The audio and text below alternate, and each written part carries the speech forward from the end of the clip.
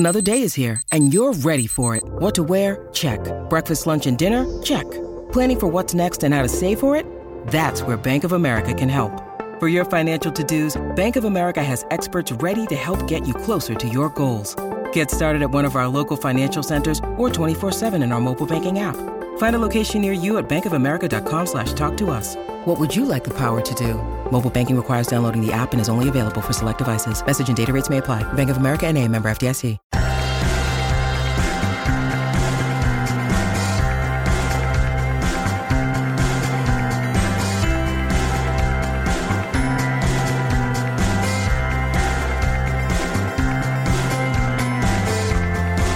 Hello and welcome back to another episode of Beyond the To-Do List. I'm your host, Eric Fisher. This is the show where I talk to the people behind the productivity. This week, I'm excited to share with you a conversation I had with Jess Cording. She's the author of the new book, The Little Book of Game Changers, 50 Healthy Habits for Managing Stress and Anxiety. So you guessed it, we're talking exactly about those things, managing stress and anxiety.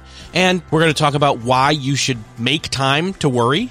I know, right? Sounds completely counterintuitive. We're going to talk about caffeine, and we're going to talk a little bit about how to have a plan for when you are lonely. And nobody seems to be talking about that. So I thought this is a really unique conversation to have, and I was really glad to do that with Jess. So I'm just going to get out of the way and say, enjoy this conversation with Jess Cording. Well, this week it is my privilege to welcome to the show Jess Cording. Welcome to the show, Jess. Yeah, thanks for having me. So health is probably one of the most important topics, and people don't often think of health as something that is involved with productivity. And obviously, since the show's called Beyond the To-Do List, we try to tackle productivity outside of the normal just, time management, or which planner are you using? And the other normal questions, you'd get on an average productivity podcast. We try to go beyond that. How do you see health tying into productivity? Oh, it's all connected. When we feel well, we're able to work better. I'm actually really excited that more employers, more companies are embracing that, and that, there's more support for freelancers who need to, have the resources to take care of themselves so they can be more productive. I saw this so much in my work in corporate wellness, and I see it with my clients now all the time as well, that when you're not fueling yourself properly with the, foods that provide the nutrients that you need and in a balance that keeps you energized and satisfied, and, if you're not moving your body in a way that helps you feel like you're helping with your stress levels and you're, improving like blood flow, those are all things that are going to have an effect on how productive you're able to be at work and how well you'll be able to focus. And, not to mention the fact that if, you're not in good physical health, if your immune system's not in good working order, if you are taking a lot of sick days because you're sick and can't work, that's also going to affect your productivity. That is one of the things that, I've tried to, for the bulk of time in the last, few years, really found is the thing that knocks me out the most is when I'm sick, because I've not had any kind of, routine that is trying to we all get sick, even if we're, super on top of things, but it's how quickly you bounce back from it, right? Yep. Yeah. Well, I had a wake up call when I was, 28, 29, where, I was juggling 7 different income streams. And, I was working at the hospital. I was working in corporate wellness. I was writing. I was seeing private clients. I was doing all these different things. And, then I got hit with laryngitis really bad. And I could barely talk for it was about 4 weeks. But, after the first week, because I had all these different jobs that I was piecemealing together, I didn't have sick days. So it was the kind of thing, if I didn't work, I didn't get paid. And that was a really big wake up call to me. That was all right, we need to take a step back, figure out what's working, what's not working, because clearly something is not working. And, but I remember I was working in an ALS clinic at the time, and I remember trying to communicate with my patients when I had just this raspy voice, and I was just writing things down, and we were trying to communicate, and it was challenging, but a good learning experience. Also, one of the cool things that for this time of year, for you to be coming out with this new book, the Little Book of Game Changers, 50 Healthy Habits for Managing Stress and Anxiety, I couldn't help but think, man, coming out, everybody comes out with their new book in January because everybody wants to change their whole life in January. But I like that you and I are recording this in February, where we're past that bubble of maybe unrealistic expectations and goal setting. And now we're into the more real time of year. Yeah, you hit the nail on the head. Like February is when it gets real. Everybody's sort of come down off that new year, new you high, and they have this chance to either throw it all away or to take a peek at, okay, what's going well and what do I need to start over with, or, reassess their goals and get a sense of how they should proceed going forward. And what I see happen a lot in my work is people set really crazy ambitious goals at the beginning of the year. And I've been guilty of this too, but there is so much power in small changes and in taking small steps that you can build on. And that's one thing that I really, I'm glad that we're talking about this in February, because this is a time of year when, especially if you're feeling a little bit, down on yourself because maybe that lofty goal, you already feel off track with it. This is a great time to identify one or two small changes you can take and start to move forward. Well, and I even got to ask, like, how would you suggest, if somebody's thinking in 2020, I want to change from how I was health-wise in 2019, but I almost feel like, again, with the new year, new you bubble that happens in, January, I think maybe that's a time where you say, okay, let me try out how doing this new, routine of, going to the gym or, what I do at the gym, changing that up, or, insert here the change, playing around, like actually trying it and experiencing, okay, what were the boundaries that I came up against as I tried to do that, so that then you can make a plan to how to overcome those, and not feel like it's a New Year's resolution where you started it in January and because you came up against resistance and then you were like, well, this is too hard, I quit. Instead, treat it as kind of an experiment phase so that you can actually come out the other end and tweak it and then do it.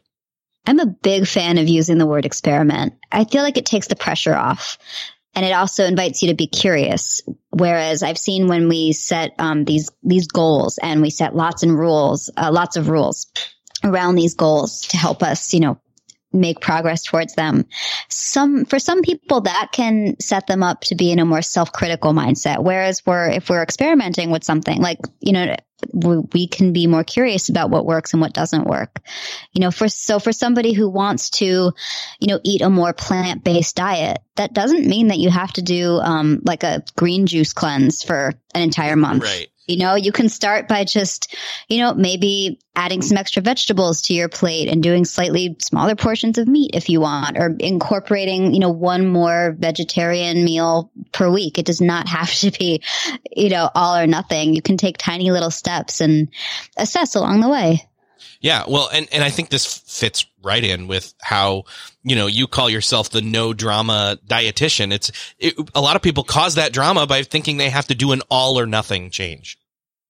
Oh, absolutely. Sometimes new clients, they're so shocked when I'm like, no, if chocolate's a non-negotiable, you can eat chocolate. We can make this work. Wow. See, that's unheard of to me in terms of, somebody talking about health. Yeah. Well, that's what's really interesting. When we are able to really tune into what helps us feel like we're thriving and what our priorities are, that really helps us find a unique balance that works for our needs on our terms. And I think for some people, that's going to be different than others. We all have those things that are hard to be moderate with. We all have those things that we can take them or leave them. A lot of what I see people struggle with is trying to follow a plan that's, arbitrary, or it's not designed with them in mind. We go on social media and we see, this celebrity did this diet and got these results, but, we're all different. We all have different needs, different types of foods that make us feel great, different types of exercise that make us feel great. And we're also dealing with different things in our personal and professional lives that we have to take into account and make plans for. Yeah, I love the individualized, approach, that there is no one size fits all or no, single silver bullet that's going to work for everybody. But, trying out these different things works great. It's why I really like that your book. It's a little book, but 50 healthy habits is like a lot of different healthy habits.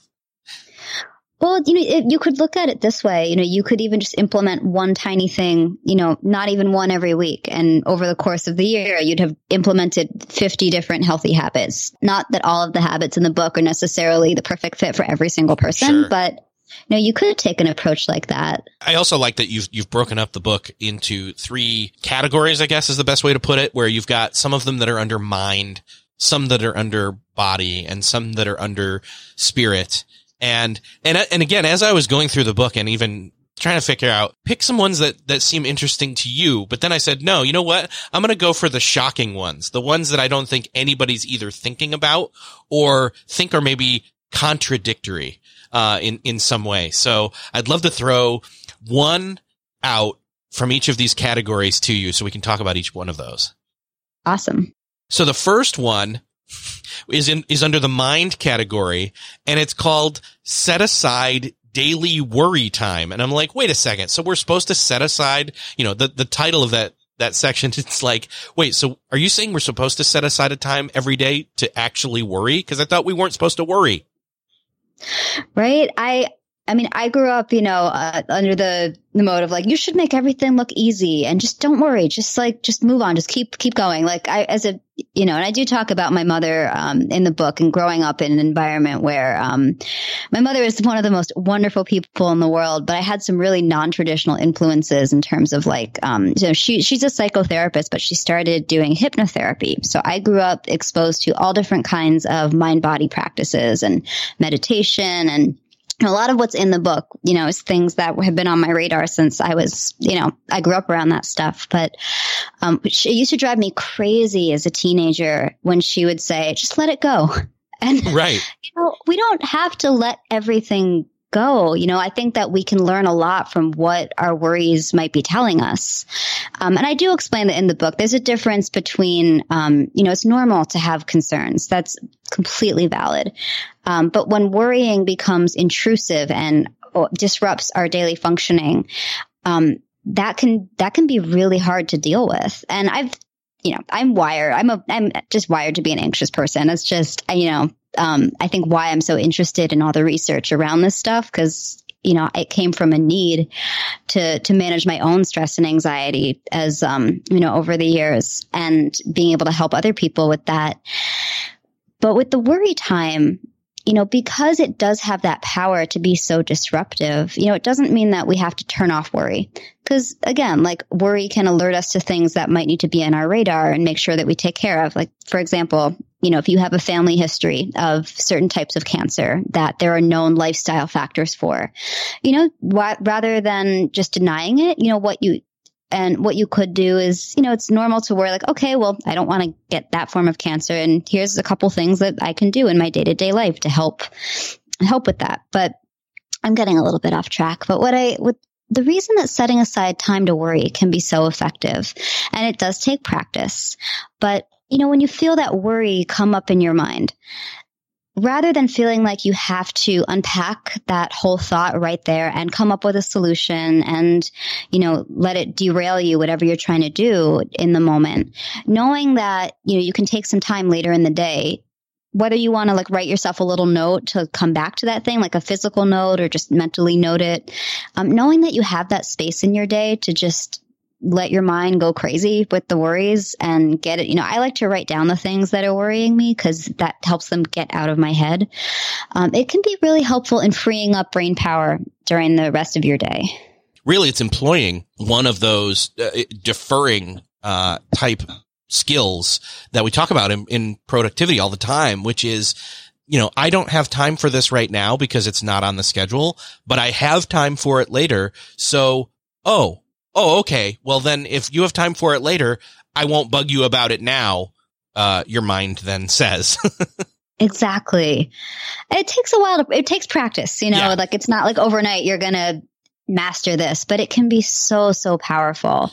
Just quieting those thoughts, and, you can deal with them later. Yeah. It's having that time block already set in place to basically check in on yourself and say, okay, now what was it that I was worrying about earlier today that I wrote down and said, I'll talk to myself about that, or, self-assess on that when the time is right later today, or if it's, or my next worry time is tomorrow, then tomorrow. Exactly. So it's really cool how, again, making a time for, setting aside a daily worry time seems like, it's like, wait, why would I do that? But then once you start to dig into it, it's like, oh, this is genius. This is something, that we could all stand to use for a little bit more self-awareness and, freeing up our mental energy. Yeah, it's real. That freedom is gold. Like, that's really what a lot of the stuff that I focus on in my writing and with my clients. It's really about helping people feel a sense of freedom and ease. Still searching for a great candidate for your company? Don't search, just match with Indeed. Indeed is your matching and hiring platform with over 350 million global monthly visitors, according to Indeed data, and a matching engine that helps you find quality candidates fast. Ditch that busy work. Instead, use Indeed for scheduling, screening, and messaging so you can connect with candidates faster. I wish I had Indeed when I was in the hiring process in roles in the past, because it is a slow, arduous headache of a process to find the right people, or at least it used to be. Join more than 3.5 million businesses worldwide that use Indeed to find and hire great talent fast. In fact, in the minute I've been talking to you, 23 hires were made on Indeed, according to Indeed data worldwide. And listeners of this show will get a $75 sponsored job credit to get your jobs more visibility at Indeed.com/to-do list. Just go to Indeed.com/to-do list right now and support our show by saying you heard about Indeed on this podcast. Indeed.com/to-do list. Terms and conditions apply. Need to hire? You need Indeed. What's something that works so well, it basically feels like magic? For me, I'm thinking air conditioning, noise canceling headphones, definitely. Meeting-free Fridays? What about selling with Shopify? Shopify is the global commerce platform that helps you sell at every stage of your business. From the launch your own shop stage to the first real store stage, you don't have to just sell your own stuff anymore. With Shopify Collective, you can curate products to sell from brands you love and give your customers more variety and your business more sales. Shopify is your no excuses business partner. Sell without needing to code or design. Just bring your best ideas and Shopify will help you open up shop. Shopify also helps you turn browsers into buyers with the internet's best converting checkout, 36% better on average compared to other leading commerce platforms, and sell more with less effort thanks to Shopify Magic, your AI-powered all-star. Sign up for a $1 per month trial period at shopify.com/beyond. Again, go to shopify.com/beyond now to grow your business no matter what stage you're in. Shopify.com/beyond. When you need mealtime inspiration, it's worth shopping Kroger, where you'll find over 30,000 mouth-watering choices that excite your inner foodie. And no matter what tasty choice you make, you'll enjoy our everyday low prices, plus extra ways to save, like digital coupons worth over $600 each week. You can also save up to $1 off per gallon at the pump with fuel points. More savings and more inspiring flavors make shopping Kroger worth it every time. Kroger, fresh for everyone. Fuel restrictions apply. Let's move on to body.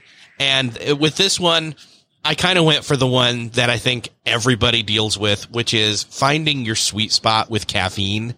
Everybody, they either love coffee or they've got their other drug of choice for receiving their caffeine intake, if they use it at all. I'm curious what your thoughts are on this. Yeah, caffeine it's fascinating because it's, a lot of us, it functions not just as a source of, that pick me up, that physical caffeine boost. It's also, in many ways, it can be a social connector. It's almost like, how a cigarette break used to be like the way to get a break. And now like the coffee break is, a way that's like a socially acceptable way to be like, oh, like I'm just going to go get a coffee, take a coffee break, or, you meet people for coffee. And it's interesting in our food culture right now, coffee, there's a lot of confusion around it. And there are some camps that say coffee is terrible, like all of it, like it's going to jack your cortisol and mess with your energy and your mood. And then there's people who are like, no, coffee is a superfood. And, I think that the exact answer of how coffee, like what space it occupies in your life, really depends on the individual. There are some people that can physically handle a lot more caffeine than others. There are some people that even a tiny bit is going to mess with their sleep and make them really anxious. And I do talk a little bit about this in the book, where there's obviously several different types of caffeine. Coffee and tea and soda are some of the main ones.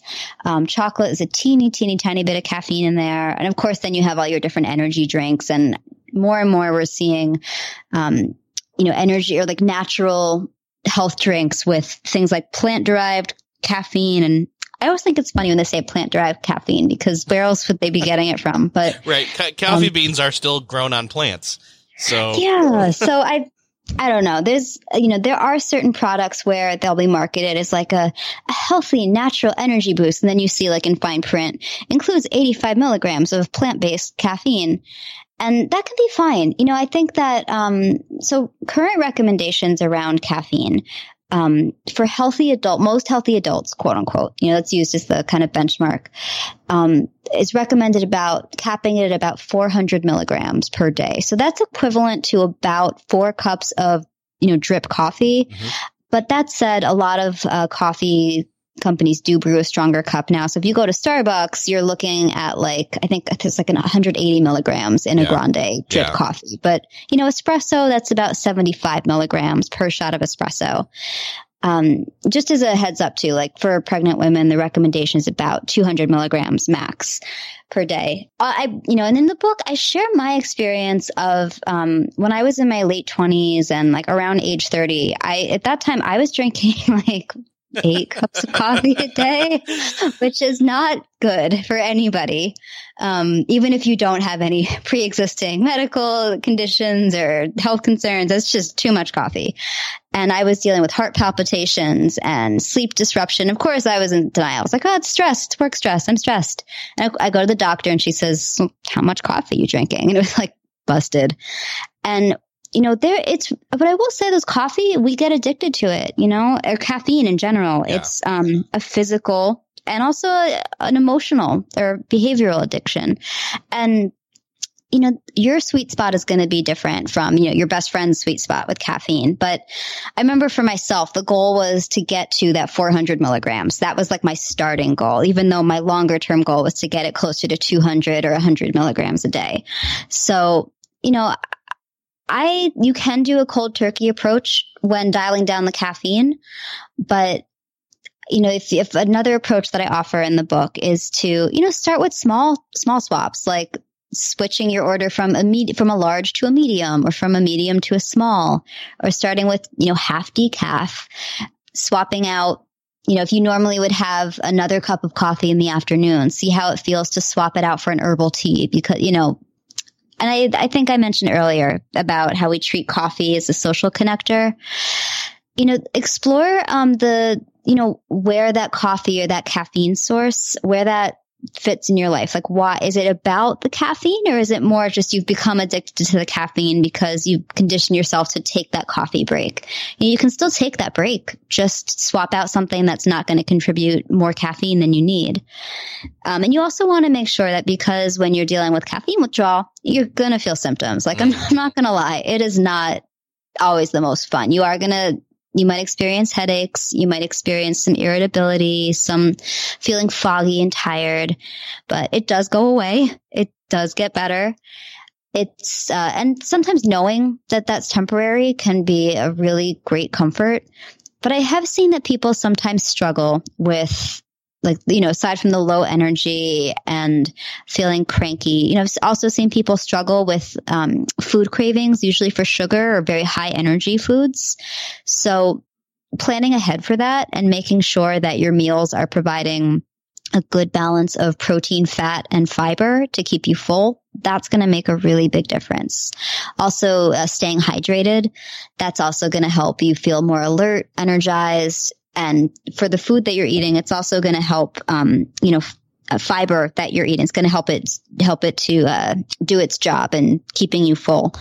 If you don't want to talk about biochemistry, I won't get into the nitty gritty gross stuff of like how that works, but making sure that your diet's on point and helping you feel energized, and that you're hydrating adequately. Those are two things that'll help. And exercise can also really help if you're dealing with that irritability and that low energy. And this other one is, I know it's not always realistic for us all the time, depending on what your work schedule is like. But however, whatever version of it works for you, planning around your natural energy ebbs and flows, and when, if you are going to be continuing to have some caffeine, maybe being strategic about what times of day you're having it, or if you do have the capability of planning out which projects or which activities you're going to be doing at different points in your day, keeping in mind when you might have the most or the least energy during that time. I love that. And again, one of the other things that I've found is, and it's so individualistic, because I know there's people who have almost zero tolerance for caffeine at all. I have a pretty low tolerance, so it doesn't, I can't have more than, say, 2 cups in the day, or I start to feel like, again, the heart palpitations or, headaches from having too much coffee.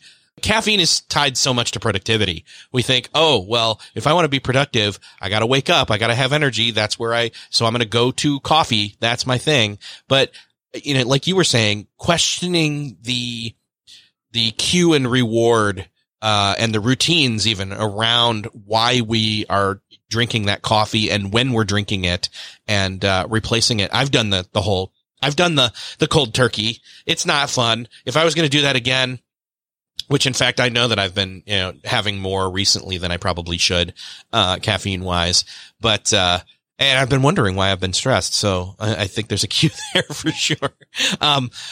Excuse me. But I think that, I would definitely go with more of a tapering down, instead of an altogether just cutting it out. And again, I love that you're adding in, the fiber, the fat, the protein, and other things that give you energy to kind of counteract what's going to feel like a drag or a drop in my energy levels from cutting out that substance, caffeine.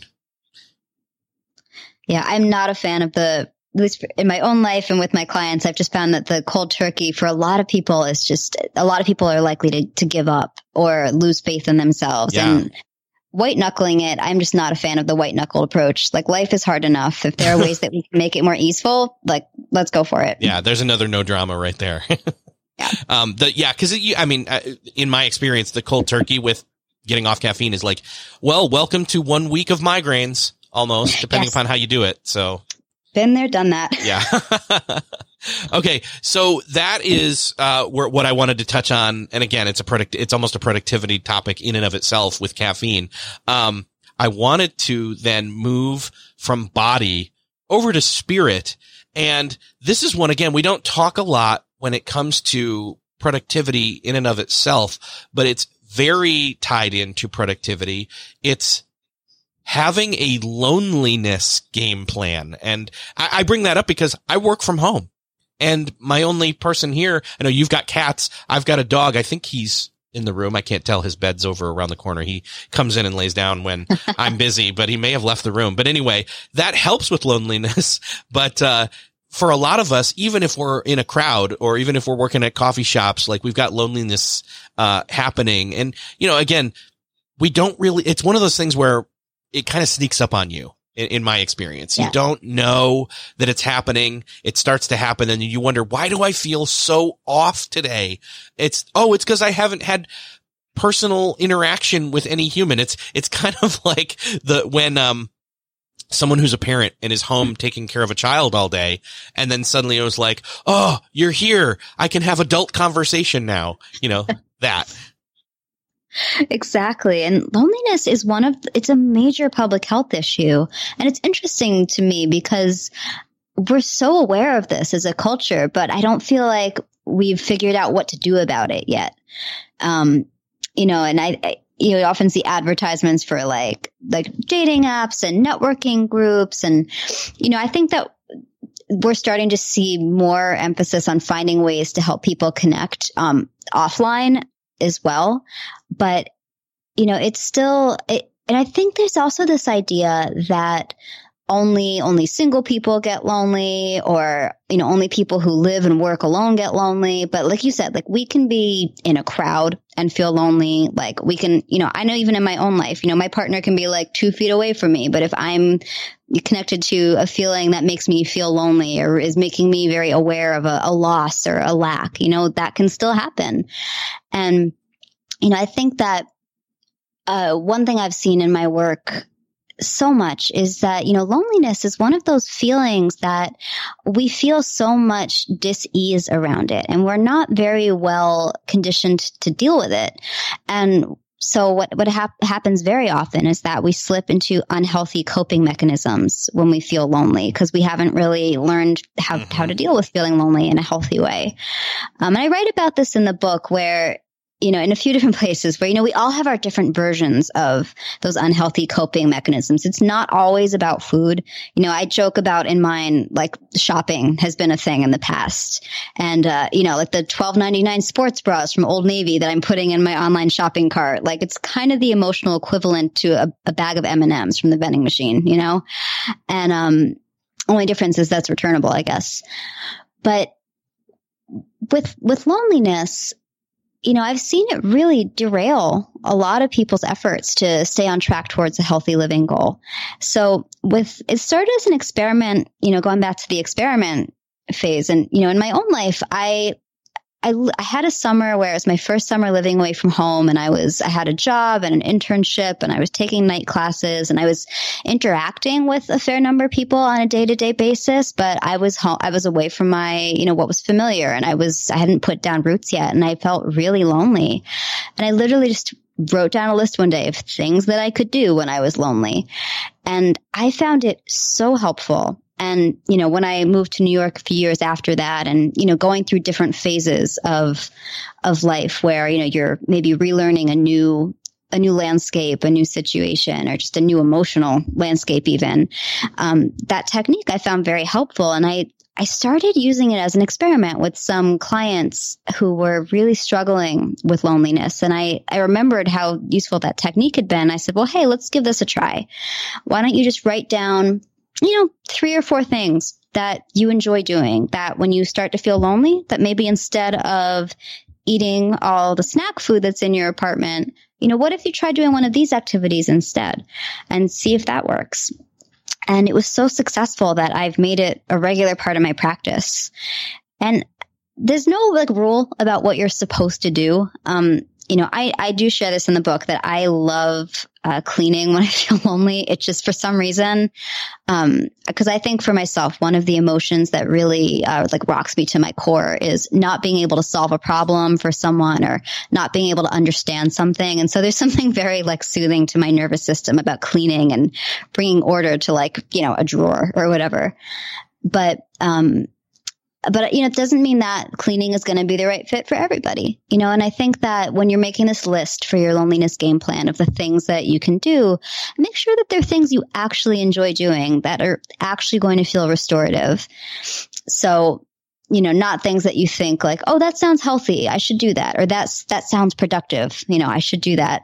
Because what happens is when we don't, when we don't address our loneliness, when we try to shove it under the rug and push through it, or if we do fall back onto an unhealthy coping mechanism, that can really cause our productivity to take a hit, because our mind is otherwise occupied and it's hard to focus on what we need to be focusing on. Yeah. And it's a very, almost elusive or lingering feeling that's hard to nail down. It made me think of, have you ever heard of HALT, HALT, which is an acronym for hungry, angry, lonely, which ties in here, or tired? I love that. So this is one of them. I mean, loneliness is one of them. And, it's one of those things where it's like a self-awareness kind of go-to of, are you, wait, I feel so down right now. What's going on? I'm off. Oh, well, wait, am I hungry? Am I angry? Am I lonely? Am I tired?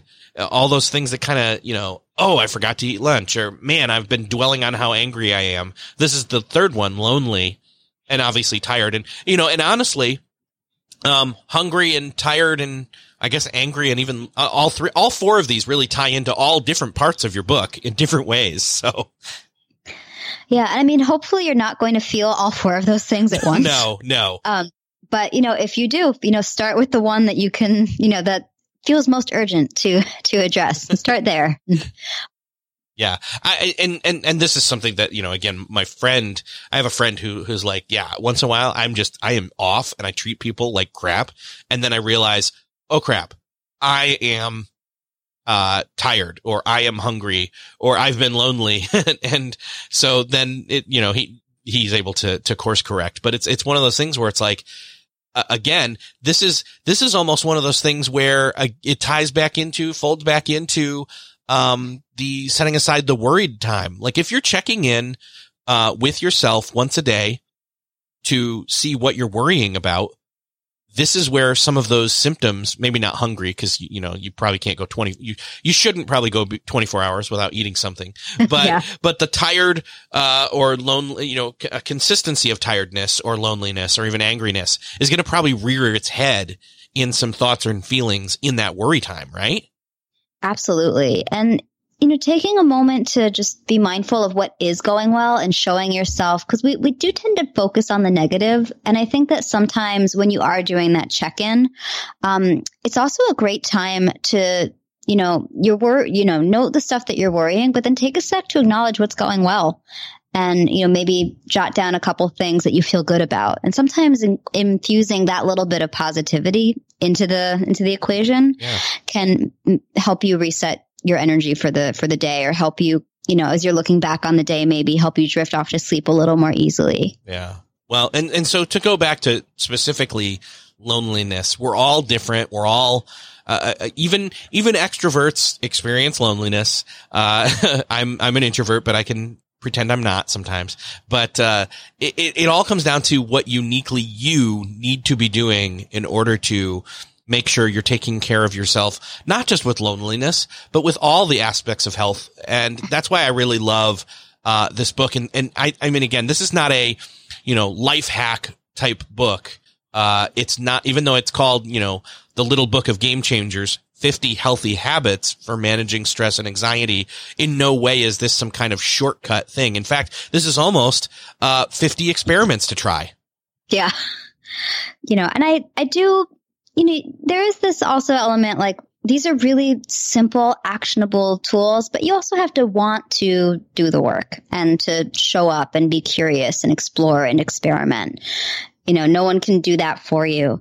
But, my hope is that people will find these tools really approachable and want to experiment with them. Yeah, for sure. So I was excited to see, again, that I picked out specific topics that I thought really tie in with productivity in and of itself, or were surprising to, like, wait, what do you mean? That's a thing? Or the opposite of a thing. Like, wait, I didn't know that we were supposed to set aside time to worry, but, I really think this is a great book, and I'd love for people to, go check it out. Is there any specific place you want to drive people to?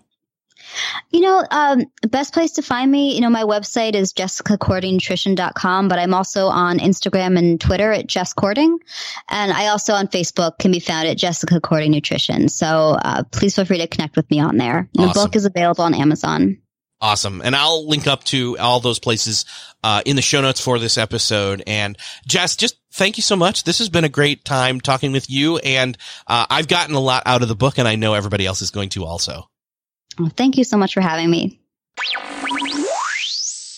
Well, that's another podcast. Cross off your podcast listening to-do list. I hope you enjoyed this conversation with Jess Cording. I know I did. I was glad to pick out those kind of outlier kind of pieces from her book, but there's so much more in there. So make sure to go grab the book. You can find out more at jessicacordingnutrition.com, or just go to the link in the show notes for this episode at beyondthetodolist.com/311. And if you found this conversation helpful, I'd love for you to do me the favor of sharing it with somebody you know needs to hear it. Just hit the share button on whatever podcast player app of choice you're using right now. And thanks for sharing. Thanks for listening, and I'll see you next episode.